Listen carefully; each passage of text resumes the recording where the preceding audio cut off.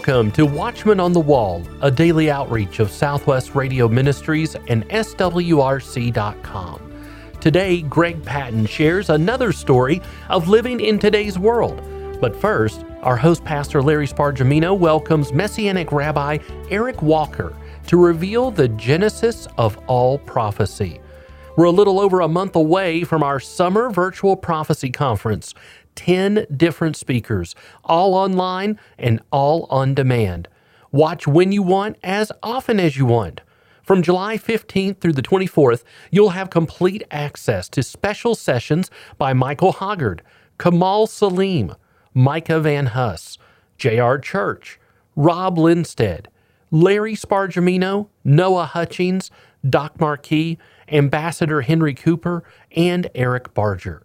Register today for the Summer Virtual Prophecy Conference by visiting the events section of our website, swrc.com, or by calling 1-800-652-1144. If you have your Bible handy, turn to Genesis chapter 3, verse 15, and listen in as Pastor Larry Spargimino and Messianic Rabbi Eric Walker examine how this verse connects to every other prophecy in the Bible. I hold in my hand a very large volume titled 315, The Genesis of All Prophecy. Let me read that verse, and then we will visit with Rabbi Eric Walker. And I will put enmity between thee and the woman, and between thy seed and her seed. It shall bruise thy head, and thou shalt bruise his heel. Rabbi Walker, so nice to have you on the phone. Pastor Larry, it is an honor and a privilege to join you and the Southwest Radio Church audience. Well, you have, I think, a tremendous book, a tremendous study of Genesis 3:15. As you say in your book, you wanted to know, who is this mysterious seed? What human woman could bring forth that seed? So, Rabbi Walker, what did you discover? This was something that bothered me as a child. I couldn't understand why so many people hated the Jews. I just couldn't understand it. And at age 45, when I came to faith in Jesus in a Messianic synagogue, I had 45 years experience in the world seeing anti-Semitism play out. I saw it in the corporate world. I grew up in a Jewish community. My grandparents came to this country to avoid the Stettles and the pogroms of Eastern Europe. I was entrenched in this Jewish bubble and saw, and especially growing up in a Catholic city like Pittsburgh. As I came to faith, it became even more pressing because I became more biblically word-focused. Judaism is beautiful and rich, and we have the Torah, but we tended to, over the 45 years of my life in the 50s through almost the turn of the century, it was more, what does the rabbis have to say about what God was thinking, as opposed to what God have to say what God was thinking. And I began a real pursuit. I wanted to know God, and that's where I found him in a Messianic synagogue. And from that point on, I began to dig deep. And this 315 concept, why was this the first prophecy? Why was this something that was eternal? This was so profound, and it was going to be something that when I finished reading the Tanakh, the Old Testament, it had never been fulfilled. Right. This disturbed me. Why would God put a prophecy out there where in other cases he fulfilled it, but this one was kind of like a dangling prophecy? And then I read the New Testament, and I still didn't see how this specifically fit together and was being fulfilled. And so it took me years of research, as it compiled in this book, with over 270 different resources referenced in this research, to put together the compelling case that this profound prophecy, the first prophecy, established the seed line of Messiah. It set in motion that Satan had been told, here is going to bring about your demise, and here is how he's going to do it. I'm just not going to tell you when. And as we look throughout history and the prophetic nature of what happened to Israel, what happened to Abraham, Isaac, Jacob, our descendants throughout history, you'll begin to see every attempt was made by Satan to enlist people all throughout the Bible, all throughout the New Testament, until the ultimate encounter takes place where this prophecy is ultimately fulfilled, because God is not one who does not say what he does not mean. Sometimes it just takes the entirety of our life and maybe even past our lifetime to see this fulfilled. Well, Satan is told, as you point out, who will bring about his final demise and how God will do it. So if Satan can find a way to eliminate his executioner, in that way, his dominion on earth would be secure forever. And if he could stop the seed of the woman from coming into the world, his victory would be assured. Now, I love the way you tie all of that in with Genesis 6 and the Nephilim. Tell us a little bit about that, because that's a controversial passage. I don't think it should be, and your insight into it is, I think, quite well put. Genesis 6 is one where we get incredible clarity. The clarity is when God created, he created celestial beings, the angels, and he created man. His creation was created with a contrary nature. He gave the angels a choice. He created man with a choice. And as we read, and we're not told when this fall occurred, when this division occurred, but there were those that chose to follow the promises of this great politician, this one who in Isaiah promises, if you elect me, I will. We hear this on the campaign stump all the time. It just sounds like Satan's passage from Isaiah. If you elect me, I will arise to the throne of Washington. If you elect me, I'll put a chicken in every pot. And those are the promises, and they're believable when you're in desperate situations and desperate times. You want to grab a hold of anything, and Satan knew the right things to say and the right promises. Well, he promised that to the angels who wound up following him. And so they fell to earth with him, took on human form, and then the remaining angels were confirmed in the holiness. This is such a beautiful picture of us in our glorified bodies, that once we are in our glorified bodies, we are confirmed in our holiness. We can no longer sin. That sin nature, that contrary nature is dead and gone. But while we are in the flesh, we struggle. Paul even says, I do what I ought not to do, and what I should do, I don't. It's something that God understands. But we see it in this Genesis 6 passage where we see this amazing fall, but we also see God telling us this message that blessed his memory. Chuck Missler first introduced it to me. Maybe others saw it before that. I don't know.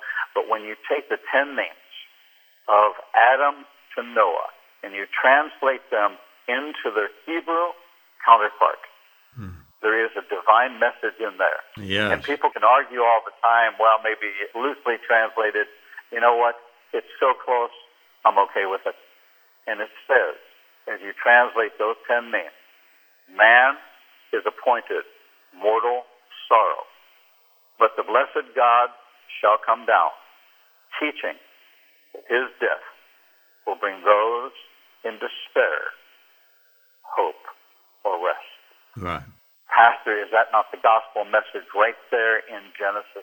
Yes, and you point out you have a composite list of the Hebrew and English translation: Adam, Seth, Enosh, Kenan, Mahalalel, Jared, Enoch, Methuselah, Lamech, and Noah.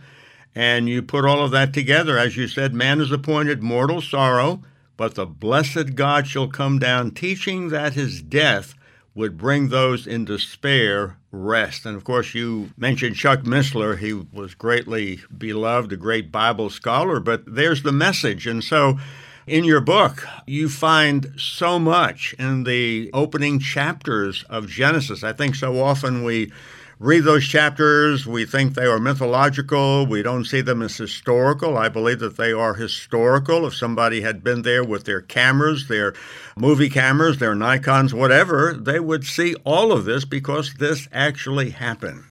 Pastor Larry, what's so interesting is we call Genesis the book of creation. It's not. There's only 14 verses in Genesis that talk about creation. That's right. Mm-hmm. Genesis is the book of separation. It shows us the separation of light from darkness, heaven from earth, water from the sea. All these things God separated. He separated man from woman, and ultimately man separated himself from God. And then we get this wonderful Bible, all the rest of the Bible, which lays out the path of return. We have to learn this lesson that there is a separation that came, but yet God opened the door for us that we may come back. And it takes us much longer step over that line, sweet Jesus. One step over that line. But we step over that wrong line, and it may take us a lifetime to get back. And God provides that path for us. The trials, the tribulations that prove that He's always been protecting the seed line. Why has Israel never been annihilated? Why has the seed line never been cut off? Because even when it came down to one, Joseph and the 70, even when it came down to one, Esther, all of Israel in the hands of one person, Noah, Moses, petitioning God to appeal to God's true nature, to relent, to let the Jewish people live, all the way through Herod's attempt to kill them, Hitler's attempt to kill us. All throughout that, when you see that, you see God supernaturally intervening, because this is the plan. And Jesus speaks so eloquently about it. Paul speaks so eloquently about it. And my deepest concern, Pastor Larry, is that those who are sitting in the pews in our churches, who are calling themselves Christians, are only embracing, I want to say, the observation deck of the Empire State Building. They're missing the rich foundation. They're missing the foundational floors. They're missing the foyer. They're missing all the things that are happening right there at the base that allowed that amazing edifice to be built. And yes, you can appreciate, and it's wonderful that we have this magnificent gift of Jesus. But once we accept Messiah, that event is done. What happens to the rest of our life, and how should we live it? And that is the path that God lays out for us. And the Jews play a significant part, as a matter of fact, pivotal to the return of Messiah. And the things that Jesus said, the things that are written in the New Testament that are ignored by so much of the church, points back to the fact that what you didn't do to the Jewish people, you didn't do to Jesus. And it's going to be Jerusalem, or the leadership of Jerusalem, to call for the return of Messiah. And the question becomes, what are we going to do to shore up our understanding and return back? I'm not saying turn Christianity to Judaism. I'm saying let's go to the full counsel of God's Word. Amen. And see what His message is for today. And let's embrace the fullness of it, so we're not built on a shaky foundation, that we too can all stand together, grafted in, one in Messiah, and understand God's call on Israel, the Jewish people, and where the church needs to take a stand in support of a biblical mandate by God. Tell us about the separation between the bride and the groom. You talk about the building of churches with a center aisle, this whole idea of separation, which you've pointed out, light from darkness, the waters from above and the waters from below, the separation of the greater light from the lesser light. But tell us about the separation between the bride and groom and the center aisle. We have this wonderful, beautiful service that we have today, and there was a time when church architects wouldn't even consider building a church without a center aisle. And I would ask people, why do you do that? And they say, well, that's to accommodate the wedding. Well, why do you do it that way? Well, that's just how we've always done it. And it always reminds me of the stories of the person that was cutting the pot roast, and they always prepared the pot roast by cutting off the ends. And finally somebody says, why do you do that? And I say, that's because that's how my mother did it. Right. And they say, well, let's ask your mother, why did she do that? Well, she says, well, that's because her mother did it. And they finally get to the great-grandmother, and the great-grandmother says, well, the only reason we did that was because we didn't have a pot big enough to put the full roast in, so we just cut off the ends. And so the family becomes, traditionally, they just cut off the ends. Well, we have this position here in 2022 where we have people who are looking for a place or a church with a center aisle because they want to have a traditional wedding ceremony. And so when you ask yourself, what does that mean? We have to hearken back to the Bible. So God tells Abraham to take the animals and to cut the animals in two and to divide the birds, and God will pass through them to confirm His covenant with Abraham. So here's this amazing picture, because it doesn't end then. So Abraham actually doesn't do exactly what God tells him. He doesn't cut the birds in two, he separates the birds. And interestingly enough, there are two consequences to him for that. One is that he's spending time fighting the vultures off, and two, he has a very, very, very disturbed sleep where he's attacked by Satan in his sleep. And kind of the message there is that 99% obedience is 100% disobedience in God's economy. Right. But God was making a point. He says, I'm going to confirm my covenant with you. So God is going to pass through this divide first before he makes any request whatsoever of Abraham. So he does that, and he confirms his covenant with Abraham. And now he asks Abraham to confirm his covenant with God. And he does that by asking him to remove the foreskin and to make a cut. In Hebrew, that's a brit. Brit is a cut. So we have the ceremony of Brit Milah. We have on the 8th day when a young boy can produce the vitamin K, which is the clotting factor. And we know that Jesus was circumcised on the 8th day, so we know this is a very traditional Jewish thing that's been done since the time of Abraham. Well, it gets just a little bit more complicated than that because Abraham had to confirm his covenant, and he took and he confirmed that covenant by circumcising himself and his 13-year-old son Ishmael. Years later, he conceives a son named Isaac, and then we come to Genesis 22, and we hear these words spoken. Abraham, Abraham. Abraham answers, here I am. And God says to him, take your son, your only son, Isaac, whom you love. And you have to pause for a minute because you have to say, well, wait a second, he has a son Ishmael. Well, we go back to the covenant of the circumcision, and we have to look at what passed through. Well, first, God passed through the divide of the animals to confirm his covenant with Abraham. Now he wants Abraham to have something pass through a divide to confirm his covenant with God. That was the seed of Isaac that passed through the circumcision, passed through the cut, and therefore Isaac was the first child conceived by having his seed pass through the cut of the circumcision. We now have the full picture of how it takes both parties to pass through the cut and both parties to confirm the covenant. Now we have the covenant of marriage. We set this system up where the groom comes down the aisle first, and it has its families are separated. The groom's family is on one side, the bride's family is on the other side, and he passes through the divided family. And he's basically saying, this is the last time you're going to see me. He passes through the cut. He then waits to receive his bride.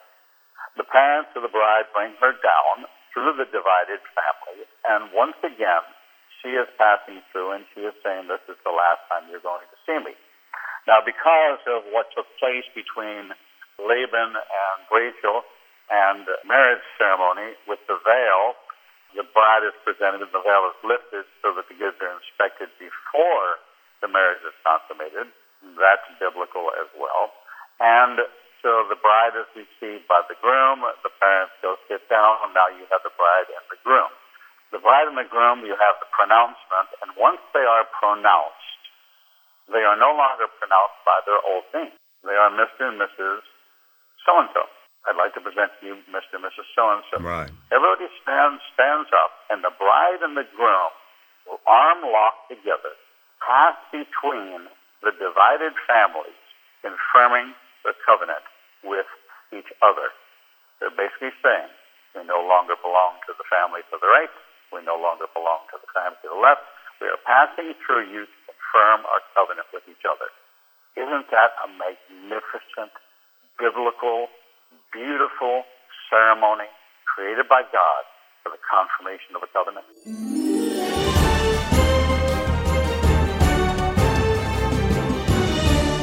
We'll continue to look into the genesis of all prophecy with Rabbi Eric Walker next time. In our Resource Center today, we have Eric Walker's brand new book, 315, The Genesis of All Prophecy.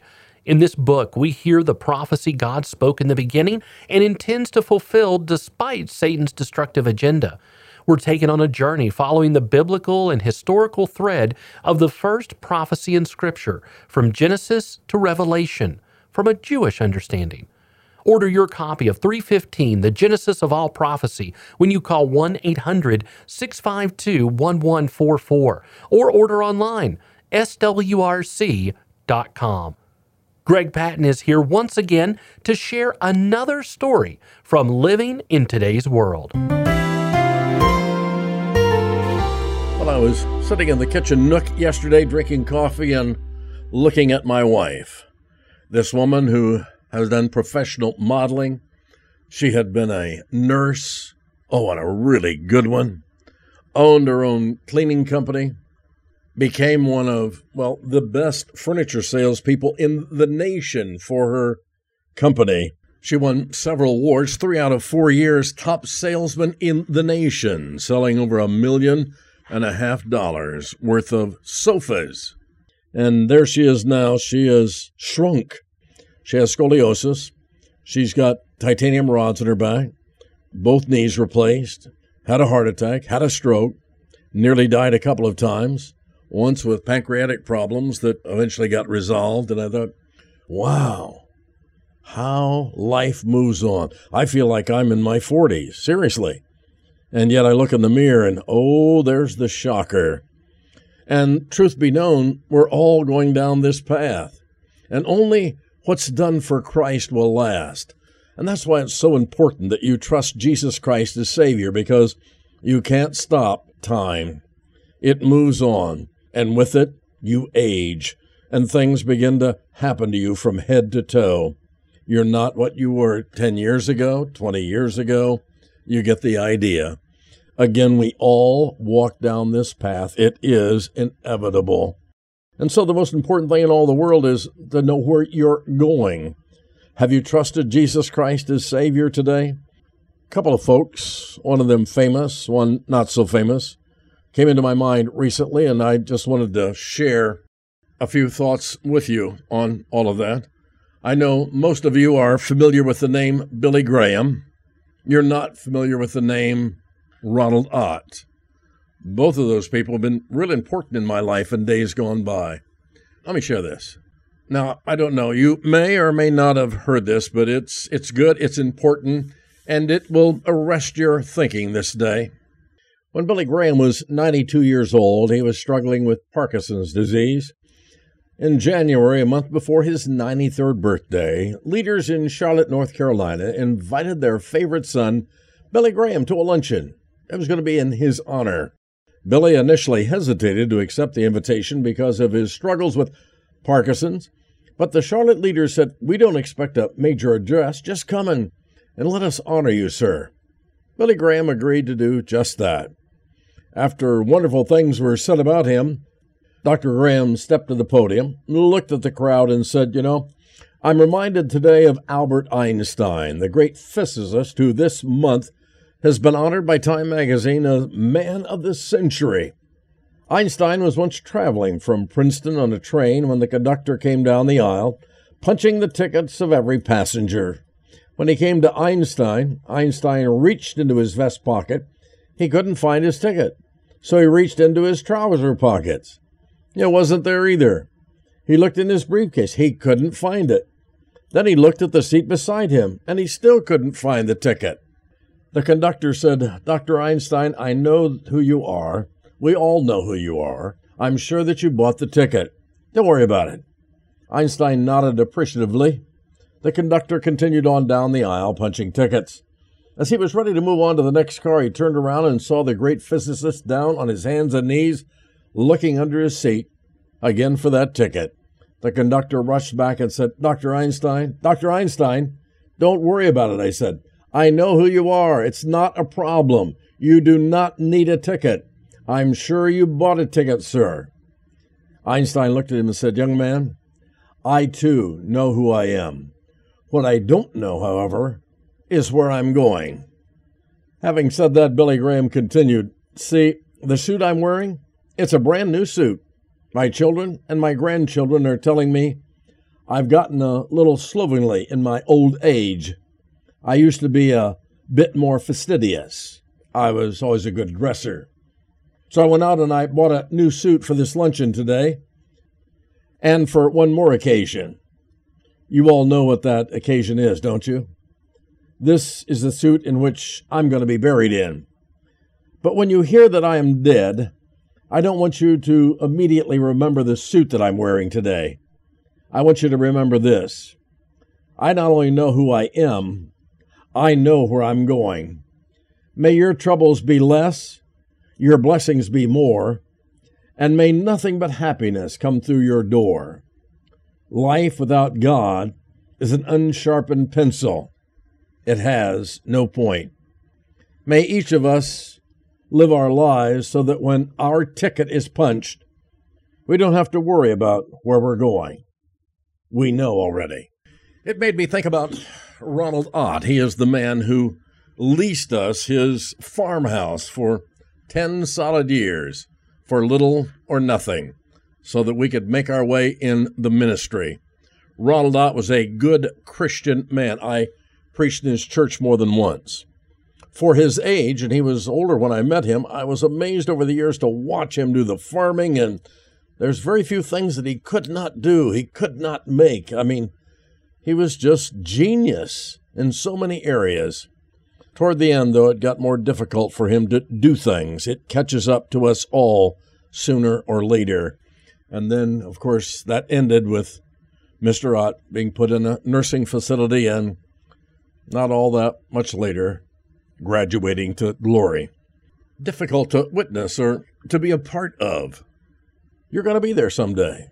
Going from that person on the go, able to do this, that, and the other thing to, if you live long enough, doing almost nothing but surviving day to day. But to know there's a better tomorrow, that you're saved and heaven bound, that's really the answer to everything in life, is it not? And if you haven't done it, the question might be, why not do it today? Talking about salvation.